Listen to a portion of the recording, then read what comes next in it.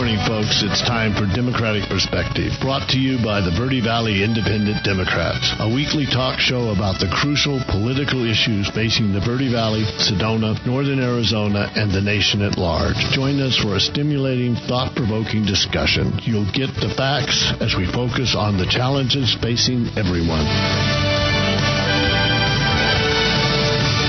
Perspective, Steve Williamson here. Sitting across from me is co-host Karen McClellan. Karen, say hello. Hello. And we have a guest in the studio today, Stephen Hanks, who is going to be talking about a DOOR fundraiser. Stephen's on the board of DOOR, the board of directors of DOOR. And we have Gary LeMaster. We used to call him Silent Gary in the old days. Because he provided us with all our brains, you know. So if we were reciting long statistical lists, it wasn't my old co-host and I who came up with them. It was Gary. And I remember sometimes he would just sit over there and keep an eye on us to make sure that we get things right. But Gary, you're there? I am. Good morning. Good morning. I can bore anyone with statistics. So. You're a master at that. You know, you have your degree in it, and you know, and the problem is that you know too much, Gary. You understand? That's and you embarrass us. Okay. That's a danger these days. You know, it means that you're perpetually unhappy. So. Yeah. Yeah, well, okay, there we go. All right, let's go to Stephen Hanks. He's going to talk about I think a very original fundraiser by the Democrats of the Red Rocks. Democrats of the Red Rocks, as you folks know, support our show and have for many years, and we really do appreciate that. This is a really new, at least to me, idea, Stephen. Tell us a little bit about what this fundraiser. Well, as you know, this is an election year. DOOR's activities and need for funds ramps up exponentially for all the activities that we want to do for canvassing and for supporting candidates. So we wanted to come up with some new fundraising ideas beyond what we were already doing, like a picnic every year or raffles or whatever they've done in the past. So last month we actually showed a film at the Sedona International Film Festival, Stacey Abrams' All In documentary, which was very well attended, and we raised a nice amount of money for that, but we need to keep going. So a bunch of us on the DOOR fundraising group came up with this idea of doing a golf scramble, and it's going to be on July 9th at the Canyon Mesa Country Club in Village of Oak Creek, which is on 500 Jacks Canyon Road. It's a beautiful 9-hole course. It is a beautiful course. And so people that are and it's for any level of expertise in golf. So the 9-hole course makes it a lot more accessible for people that are not experienced in golf. They don't have to worry about playing 18 holes, and so it's the fee is $90, and with the 9 holes you get a lunch after in the complex of Canyon Mesa. It's starting at 8:30, and check-in is at 8 o'clock, so we can register everybody. And the way you sign up, now we're going to have a maximum of 40 players. If we get 36, that'll be terrific.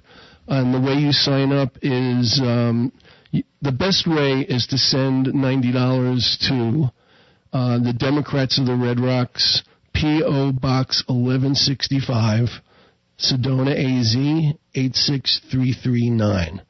And that'll just come to our office. And, you know, as soon as we get the maximum number of players, the deadline is, by the way, is June 20th.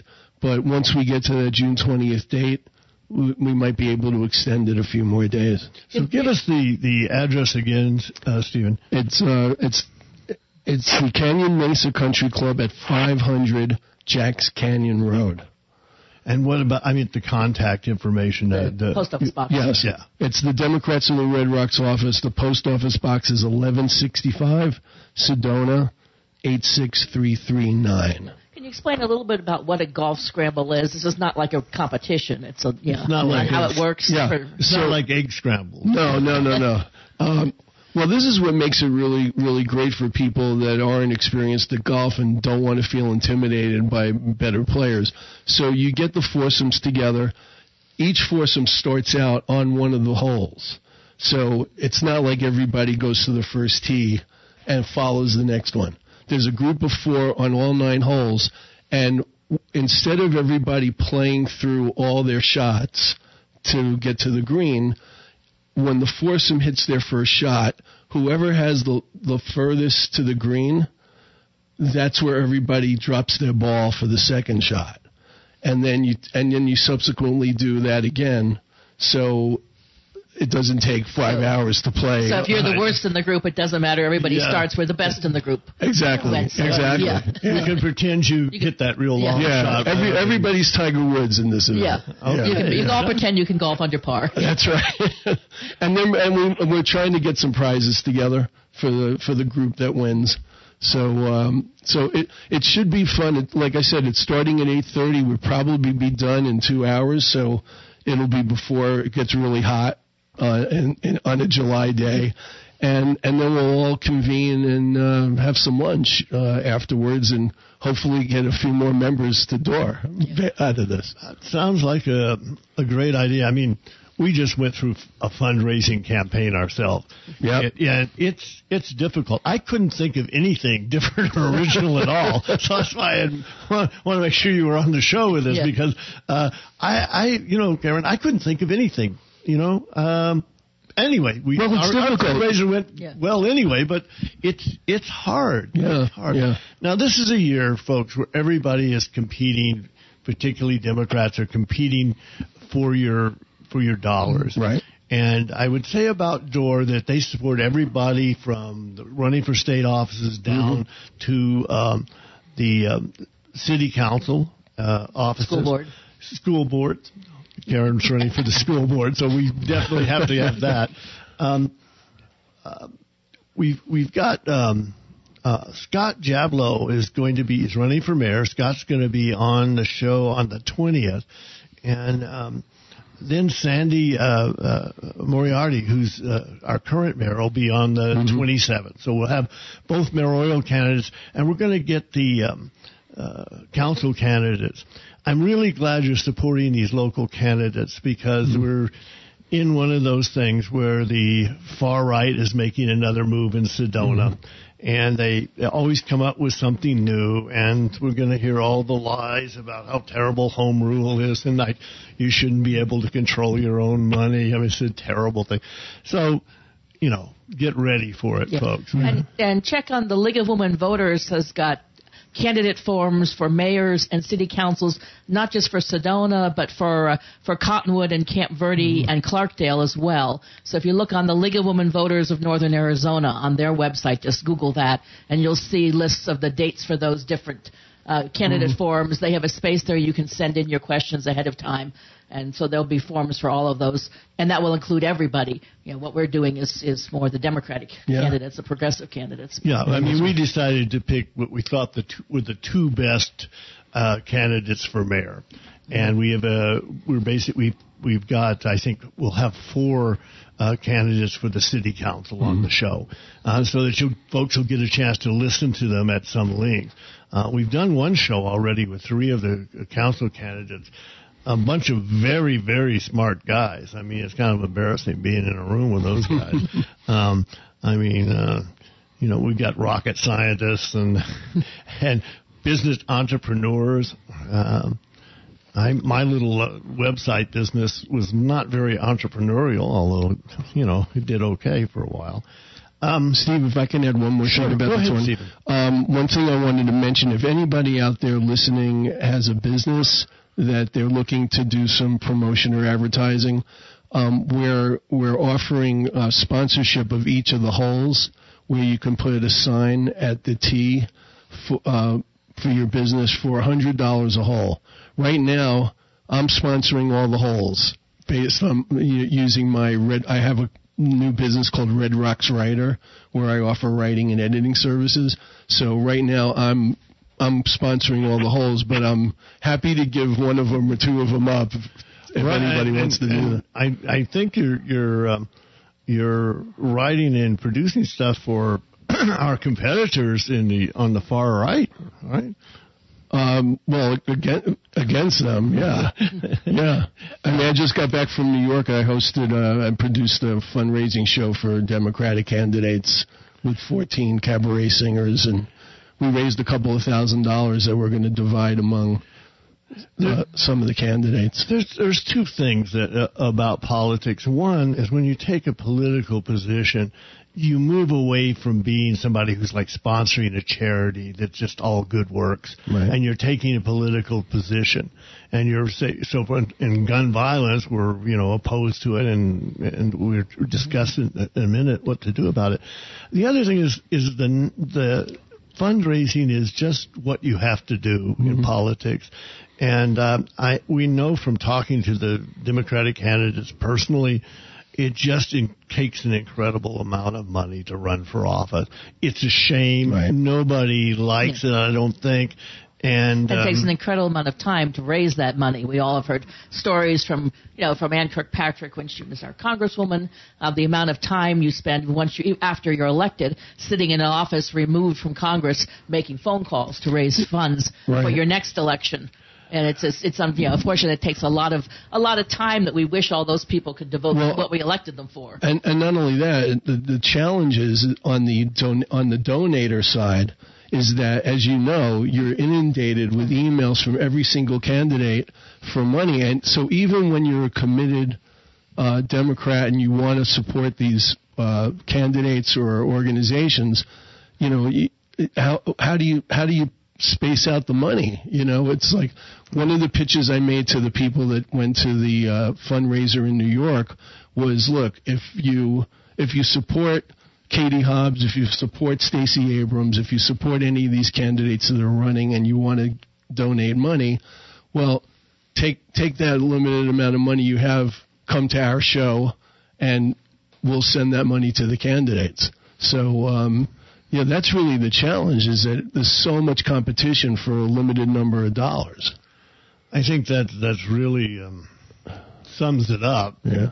And you just have to be, in politics, you just have to take a couple of things into account. One, that you're not going to be seen as a good guy by everybody, whatever your position is. And the second is that you're going to end up fundraising if you're going to try to do anything like running for office. Well, on that note, which is the cheeriest part of the show, we're going to turn to Gary LeMaster. We used to call him Silent Gary, and talk about gun violence. I mean, I have a little different statistics than Karen does, but 12 people were killed in just Philadelphia and Chattanooga, Tennessee. 38 wounded, almost 40 people wounded.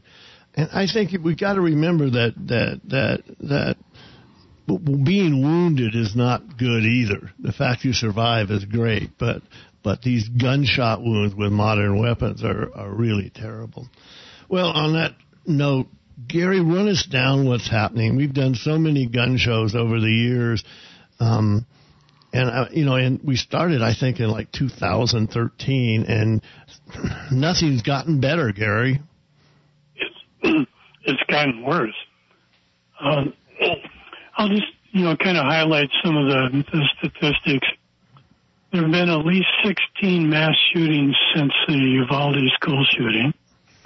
There are 12 mass shootings this past weekend alone.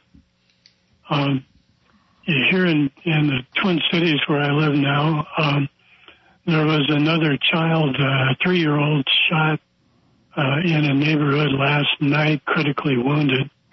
And there have been 8, 10 years of age or younger in that same neighborhood who have been critically wounded or killed since April.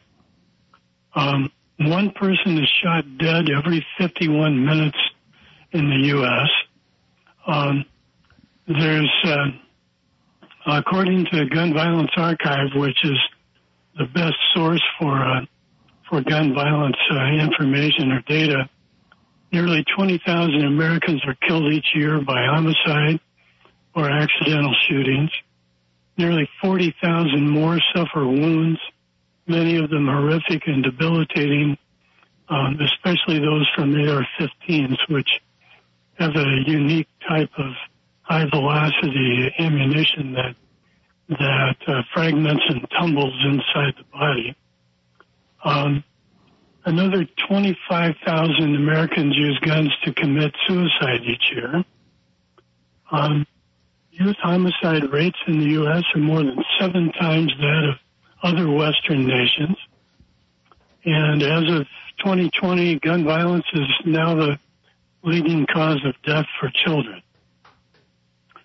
All of that should be a complete embarrassment for all of us.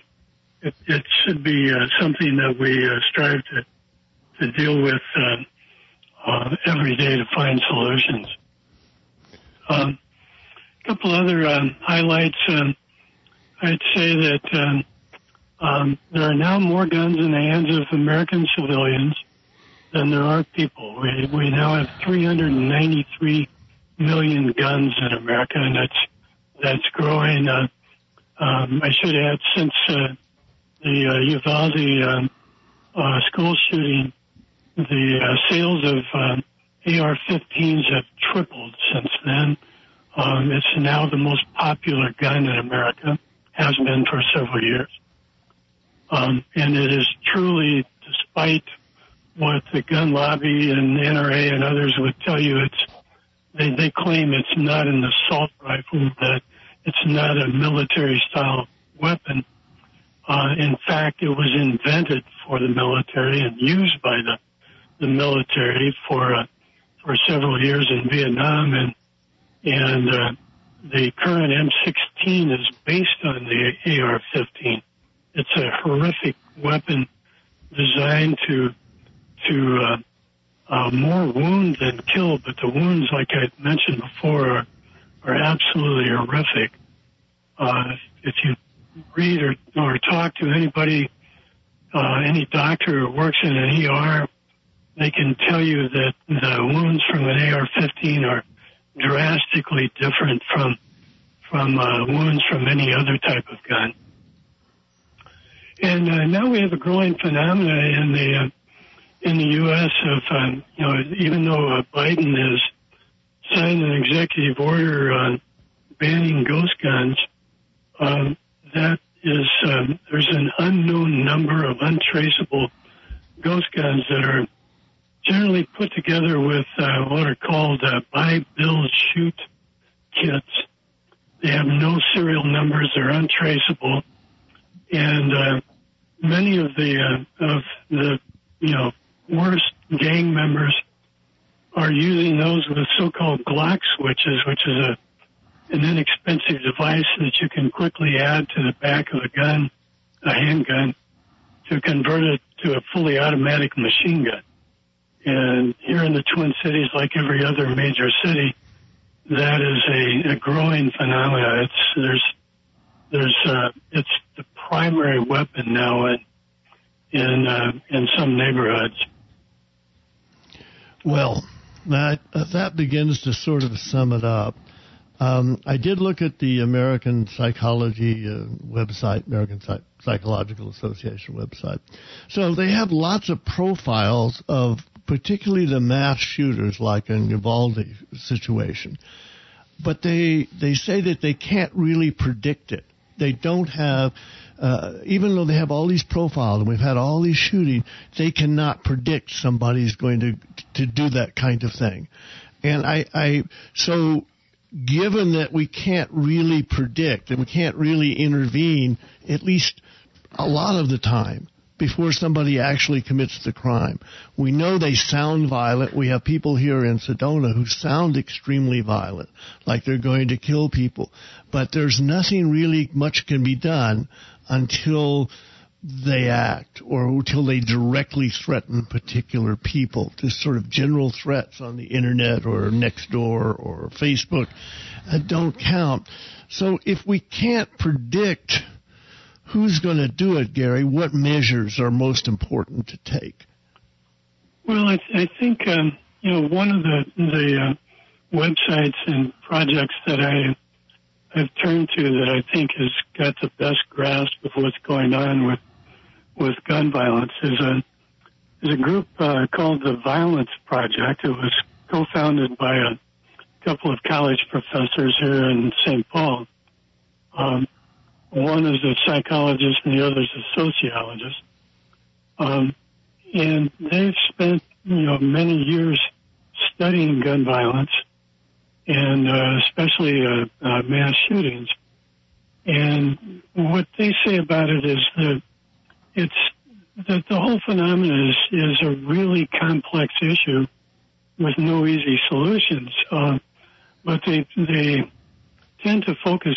It's not necessarily, actually, very few of the shooters or perpetrators are clinically mentally ill, which is what people want to focus on. The people that don't want to regulate guns want to, write it off as all being mental illness. But it's really more societal, issues that it's people that are isolated, depressed. There's no one description of the individuals, but in general, they're either isolated, depressed, they've been bullied, they're victims of poverty, of other societal issues, and they're often acting out of frustration and rage. But it also seemed the last few ones that almost all of those people tell somebody in some way. They post the things on the internet. They tell their friends. They tell another kid at school. They tell somebody in the family. And so somebody has heard these people in writing or in person express the desire to go and kill people, not just generalized violence, but specific threats. And it seems the one thing, the last two in Buffalo and Uvalde that people can learn is that you need to listen to that. But if a young man, because these are mostly young men, sort of specifically says, I'm going to go shoot, someone at the school, I'm going to go shoot my coworkers, that people need to listen and not dismiss it. It's just like people say, they use, I'm going to go kill somebody, but it's serious. We all need to listen. And if we hear someone say that, and it's something, we need to, think about it and tell somebody and do something and not just write it off as just words. Yeah, I mean, you can contact the police department, folks, if someone is making direct threats against particular people, or even if they're just making wild threats that seem particularly intense, and they're likely an unstable younger person, but sometimes into middle age. You can call the police. You can tell them that you're concerned, and I don't know, Karen, if anything will stop this, but there's no use not trying everything we can think of. Stephen, do you have something to add? Well, when Barack Obama was president, it seemed like when I would post political comments on Facebook, for instance, during that period between like 2009 and I guess the middle of his administration, it seemed like the biggest news stories, other than trying to get the ACA passed and get health care done, was all these mass shootings, specifically Sandy Hook, where he had that press conference and cried. And so that was kind of my number one hobby horse at that time, was all this gun violence, because I'm so anti-guns personally. We get Donald Trump in office, and the number of issues and like draconian things that the Republican Party is doing and perpetrating on the country is so vast that the gun issue kind of dropped down in importance on the priority list, and people stopped focusing on it. I mean, if you really think about it, until these recent mass shootings, people weren't really discussing it much as they were when Obama was president and Sandy Hook happened. And the frustrating thing to me about the Democratic side is that for any number of reasons, we just haven't done a good job counteracting their messaging, which the Republican Party has always been good at. I mean, their basic talent If they governed as well as they message and manipulate the language to get people to follow their policies, then we'd have a better democratic system in this country. But there's also real economic reasons for the gun propaganda. In other words, if you're a gun manufacturer, the thing is, folks, that if you have a gun, say from World War I, it can still fire. Right. Yeah, guns last a long time. If you take care of them, you can have them forever. So they have to sell new guns. So they need to sell ammunition, and they need to every year, every event, scare more people into buying guns, because the people who have guns, I mean, it's not like it's going to last longer than your toaster. Yeah. So there's a powerful economic engine behind the Republican and right-wing propaganda in favor of guns. But Stephen, back in the early 19th century, when major corporations had no regulations and were basically running the country, we had a movement in this country to regulate companies, to create unions so they wouldn't take advantage of workers, and we kind of reined in the run-amok businesses. It's astonishing to me how this one industry has sort of been able to just do what they want. Nobody regulates them. Nobody controls it. We can't pass any laws. No. And it's just incredible. It comes back to money, not just the NRA, which essentially is really not representing hunters and shooters, which it used to be. My dad joined the NRA when he was 12 years old back in the Depression. He was a lifelong shooter. I was a member of the NRA back in Oklahoma. They represented hunters and shooters. Now they represent manufacturers of guns, accessories, ammunition. And every time I just saw this recent poll, and 70+% of Americans want to see some regulation on AR-15s. They think you need to have a permit to carry a concealed handgun. They're in favor of red flag laws. They're in favor of raising the age to 21 to buy a gun. They're in favor of every gun purchase having a background check. That's like 70 to 80% of the people believe in these things, even though at the same time, the same poll found 50% of Americans are afraid that any regulation will lead to possible further alien confiscation. So even people that are afraid of government regulation are in favor of some of these. And I think it comes down to the bottom line is if every single American voted, we wouldn't have a problem. But a lot of these things, for various reasons, the extreme in all political things, it's the extreme people than the primaries that get the political airtime. The movement, the arc of guns is more and more guns and less regulations, less and less control. But not apparently. I've seen not apparently when you ask the guy on the street, as opposed to the politicians and the manufacturers. And you can't forget the role that Republican propaganda plays in this. The alignment of the NRA and the GOP has really created this problem beginning in the 80s when they started pushing conceal and carry laws across the country, and when started pushing AR-15s because AR-15s are a very good source of income for the gun manufacturers. They make a lot of money off of those. And the right-wing propaganda, radio and television, Fox News, etc., have really played a big role in that. And if you look at, going back to the Uvalde and Buffalo shootings, and thinking of solutions, both of those could have been prevented by universal background checks and red flag laws and a 30-day waiting period. And raising the age to 21. Yeah, and the whole idea of to me, one of the key things is the waiting period, because a lot of these mass shootings are done spontaneously when somebody just snaps and decides to go out and buy a gun, like the shooter in Tulsa at the medical facility. He got angry at his doctor and went out and bought a gun that day and went in and killed 4 people. Yeah.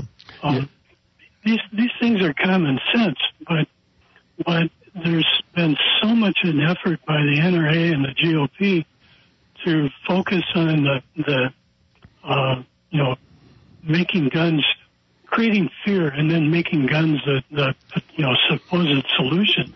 All that does is add to the violence. And it's partly driven by, well, first of all, I want to add that there's the majority of guns, or a large number of them, 84 million Americans, 32% of Americans own guns. Many of them, 10 or more. And many of those people are anti-government right-wingers who stockpile the guns and ammunition to protect themselves from our elected government, which makes no sense at all. Yeah. There's this whole cowboy mythology, this fear of the government that's driving a lot of this, and that's been driven by the propaganda. To pick up on what Gary's saying, the Republican right-wing messaging is basically boils down to 7 words in response to what Karen was outlining and what Gary was just saying. They are coming to take our guns. That's what their response is to everything. It's what they do best. It's coming up with these buzzwords and phrases that scare the daylights out of people, especially the people that own guns. And, we can go on and on and on, like we're doing now, talking about all of these totally common sense ways to decrease this gun violence without making people feel like their supposed rights are being infringed upon. But nothing's happening.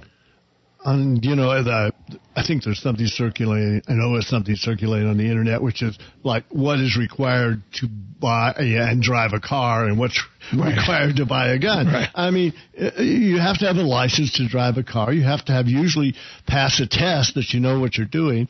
Gun safety is an issue. I mean, many of the people who are killed or seriously wounded, particularly some of the children, it's done by the lack of gun safety training. The parents are not keeping their guns properly, and the people who are using guns are no longer trained in how to take care of a gun. When I was a kid, everybody knew who hunted that you didn't put a shotgun, lie it against a barbed wire fence when you climbed under there. It was the But a friend of mine, it was very wet, and he laid his gun against the fence, and it went off and killed his brother. So very early in life, I got a taste of the seriousness of guns. That they probably did it 1,000 times before and got away with it. Yeah. Even though they knew it was against kind of common sense rules, against all our training, but they did it anyway, and he lost his brother, and then it's too late. You know, Adrian Fontes is running for Secretary of State of Arizona in this next election, Democrat. Recently had a video that was picked up by Midas Touch, which constantly does videos debunking Republican policies. He was a firearms instructor in the military. And when he did this video, he pulled out a manual that looked like it was the old Yellow Pages phone book, that size, and flipped through it and said, these are all the regulations and rules that guys in the military that he was instructing had to follow, and they had to go through it every couple of weeks.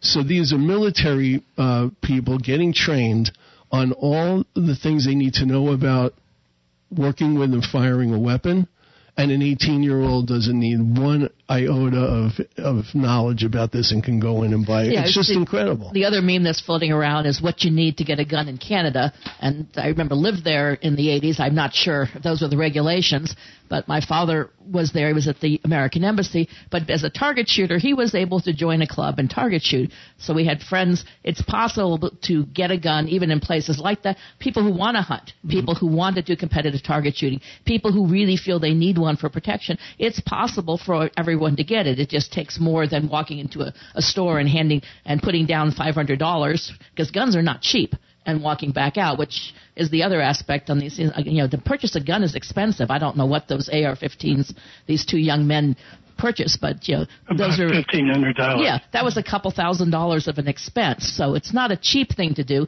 But in lots of countries like Canada, which has some of our traditions, certainly among the hunting sort of side, if you live in rural areas, people hunt. And regulations don't stop people from being able to hunt. They don't stop people from joining a club or going to a match and practicing their competing in target shooting. So it's all of these things are there. Most of these regulations would not impinge upon the life of the vast majority of Americans who already own guns and for whatever purpose they purchase them.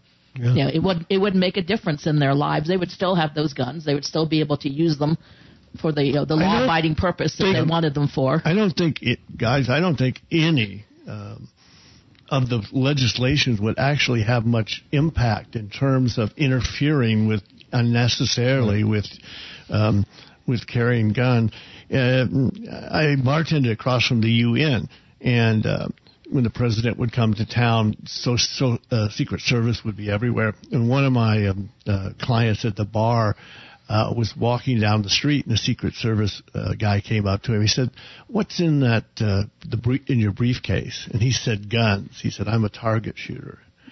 And they said, "Okay, I'll walk you to the range." You're going to the range, and he walked the guy to the range, and that was that. I mean, and the president is there, and this guy is carrying the gun. They're just being careful. That's the most extreme restrictions you're going to run into. Right. For ordinary people, none of these things being proposed would be any kind of restriction on your right to protect yourself and your home. Yeah, because Arizona, I think, is one of, 26 states that have what they call constitutional carry. If you are an adult and you are a resident of the state, and maybe sometimes if you aren't, you can carry a concealed pistol. Before they passed that law a couple of years ago, the Arizona concealed carry permit was not hard to get. Anyone could still get it. At one point, you did have to go to an 8-hour class. You had to sit through a day-long class about gun safety and gun laws that exist about when you can fire your weapon, the self-defense laws, and a little bit of instruction. And that's, to my mind, that didn't cause an undue burden on anyone who wanted to purchase a weapon. And when initially it was several days of training, but they whittled it down to just one day, and now it's nothing. Let's ask Gary. Gary, if there were 2 or 3 things you could do to restrict gun violence that had some sort of potential of passing, because we've got to take in account the politics of things, what would they be? 2 or 3? Are there 2 or 3 different things that would make a difference? Well, I think the banning ghost guns is a big time start. It's amazing to me that we can purchase Glock switches and bump stocks to convert semi-autos into fully auto. That they're legally available. It's just beyond comprehension to me. I keep getting emails from a manufacturer of buy, build, shoot kits to make ghost guns. Why that hasn't been made illegal from the very time it began is beyond me. But for other solutions, I would say universal background checks is a no-brainer. Right. Red flag laws is a no-brainer. A 30-day waiting period is very controversial, but I think that would be one of the best things you could do. And liability insurance for gun owners, I think, would be something that would provide a lot of sensible ownership of guns. I'd like to point out too that I used to teach self-defense classes for many years and how to deal with somebody who had a gun, disarms, that sort of thing. So I've put a great deal of study into this, and I maintain that guns are not defensive; they're offensive. If someone comes up to you and pulls a gun, points it at you, unless they're close enough for you to disarm them or far enough away for you to run, the fact that you have a gun is absolutely meaningless. You can't defend. You'll be dead by the time you pull your gun. And in the Gun Violence Archive points that out, that we have, the number of defensive uses of guns, which is the big myth. I can buy a gun for defense.